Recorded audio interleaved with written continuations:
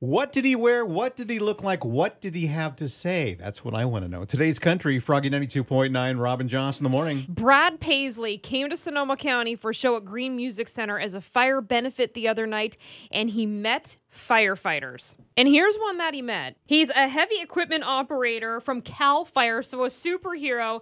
Nils Bergson with us right now. And who did you meet the other night? Brad Paisley. Oh my gosh. Holy cow, were you guys expecting him, or did he parachute in? Or We had a little bit of notice that he was coming. They came by on Saturday and paid us a visit. You see him. There you are face to face with Brad Paisley. And what was the conversation like? It was a little bit of history about himself, and then they had asked a lot of questions about what we had done during the fires and how the fires had impacted us and our families. do you think people treat you differently now than they did before the big fire? They do a little bit. I think people are a lot more aware of what we do. But, for years we've done similar things to what happened in October.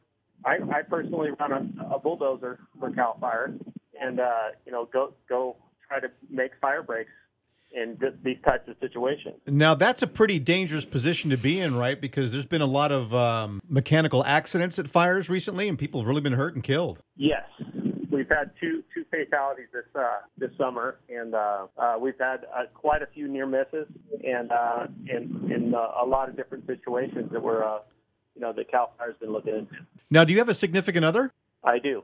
What do they say when you go to work? I mean, are they more worried than usual, or is it just another day at the shop? Sometimes it's another day at the shop. Uh-huh.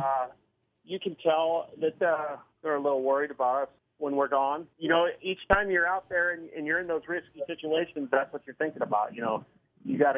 Your number one priority is to come home at the end of the day. Absolutely. Yeah. Froggy 92.9, Rob and Joss from Cal Fire. Nils Bergson, who was one of the firefighters, Cal Fire Glen Ellen, who got to meet Brad Paisley and Bonnie Hunt the other night as they came through town. Now, did Brad say anything that really stuck with you at all? Was there anything that really you won't forget? Just the fact that he came by and talked with us and, was familiar with, he actually told me that he had a similar tractor at his own home ranch. Huh. So that was kind of neat. Brad, he actually lives in Southern California or has a home down there, so he experienced some of the Thomas Fire, and he was probably looking at you with a great deal of awe. Yeah, I was also down at the Thomas Fire. I don't know if he knew that or not, but I went to the Thomas Fire last year too. Wow, man. What do you do when you're finally off and you got vacation? Where do you run to?